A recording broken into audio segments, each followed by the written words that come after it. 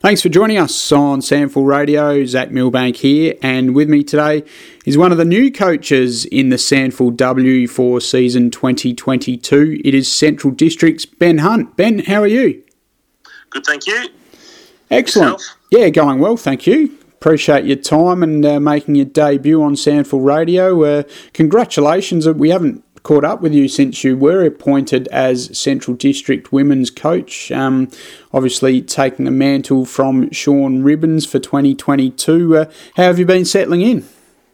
It's been excellent. It's been busy, but great support at the club and great assistant coaches and playing groups.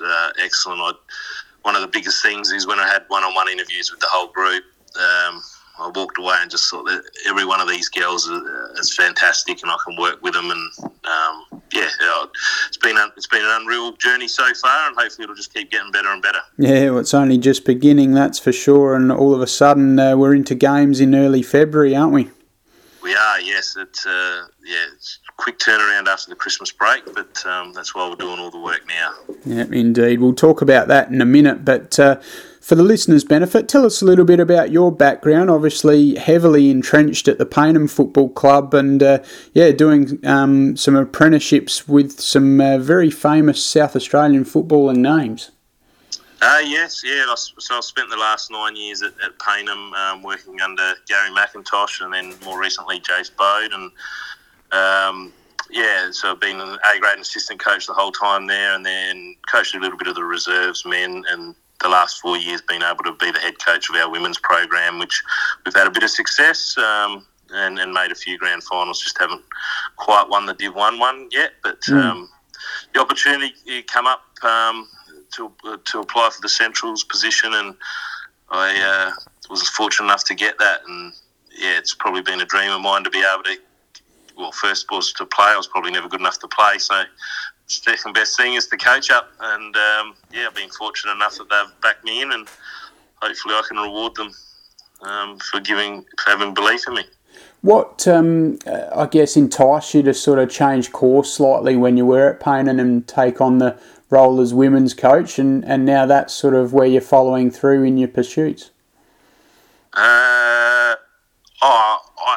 I have always loved coaching and teaching the game, and Macca and myself did a bit of a skills academy we started off with junior girls, and then we went into open age girls, and we decided we thought we should start a women's program at Payneham. And I remember Macca and I having a conversation. He said, well, they really need a really good coach, and at the moment there's no one else, so will you do it?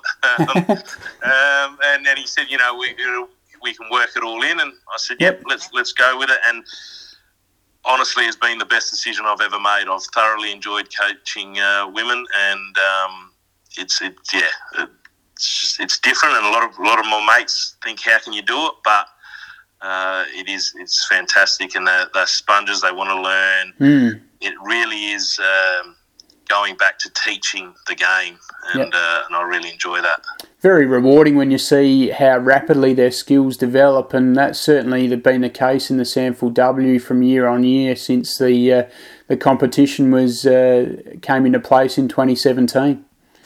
Yes, for sure, and I think that's the real exciting thing. You look at these girls that are 15, 16 now, and their skills.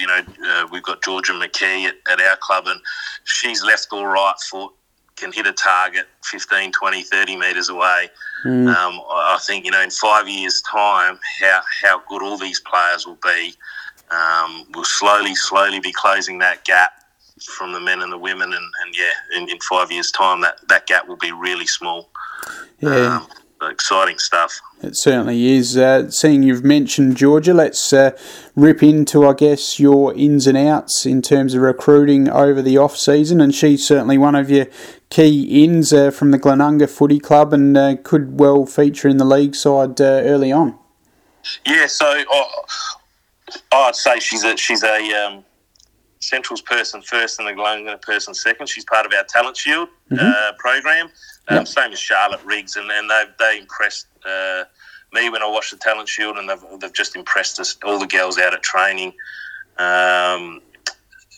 We being new to the position, probably didn't go out and recruit heavily. My attitude was that these girls were very competitive last year. Their biggest losing margin was 12 points. Lost 3 or 4 games by under a goal. So my attitude, and speaking with the assistants and the club, was that let's keep the list as best we can, and let's build on that and make our players better Central's players and better SANFLW players, and we've backed them all in to do that, and I think that's what we can do. So yeah, and so along with Georgia, some local players in Charlotte Riggs, as you touched on there, Jessica Walker-Smith, and then Natalia Aisu, who you've had a bit to do with at Payneham. Yeah, so absolutely. We had some open trials. We knew some local players.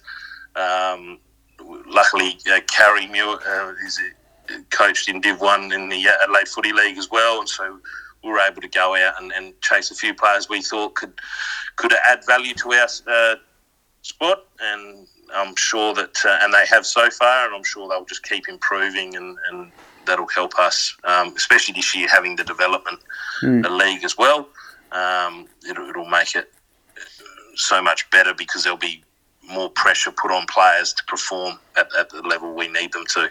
And Natalia's got a bit of height, could potentially line up in the ruck for you? Yes, she's a tall player. A bit injury plagued last year when she was at Payneham, but so far has done a big pre-season, and I certainly think she could be dangerous in the ruck and forward or back. She's a good reader of the game when she goes back. So, yeah. And a handy recruit from SANFLW Club North Adelaide in Alex Fittridge comes across to you.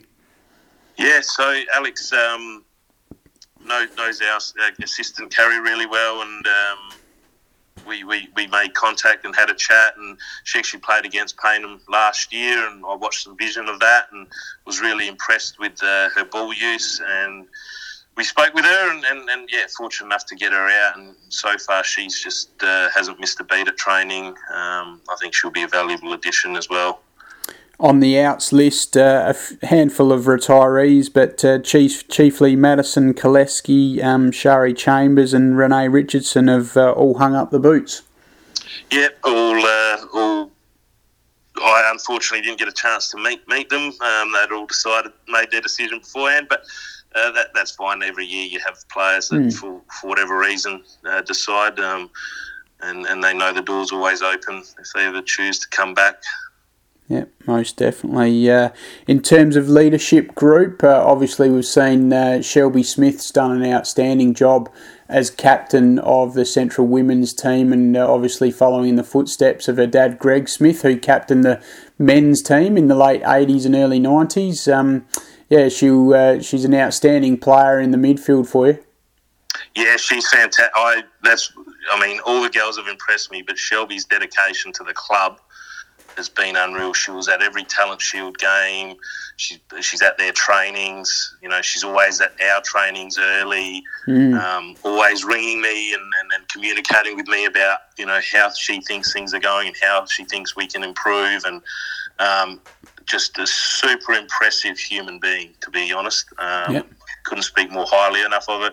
But we've got a lot of leaders within our club, and we're going to finalise our leadership group hopefully before Christmas. But we've got Taryn Wills and Isabella Starmer, who's only her second year, but is a you can just see as a natural leader, and then there's Demi Sonneman and Keely. So we've got a lot of seniors leaders in our group, which is fantastic, and it shares the burden, so not everything's just on Shelby. Yeah, most definitely. And you've got a lot of senior leaders out there that, as you said, you've been able to retain most of last year's list, which is a huge bonus for you, Ben.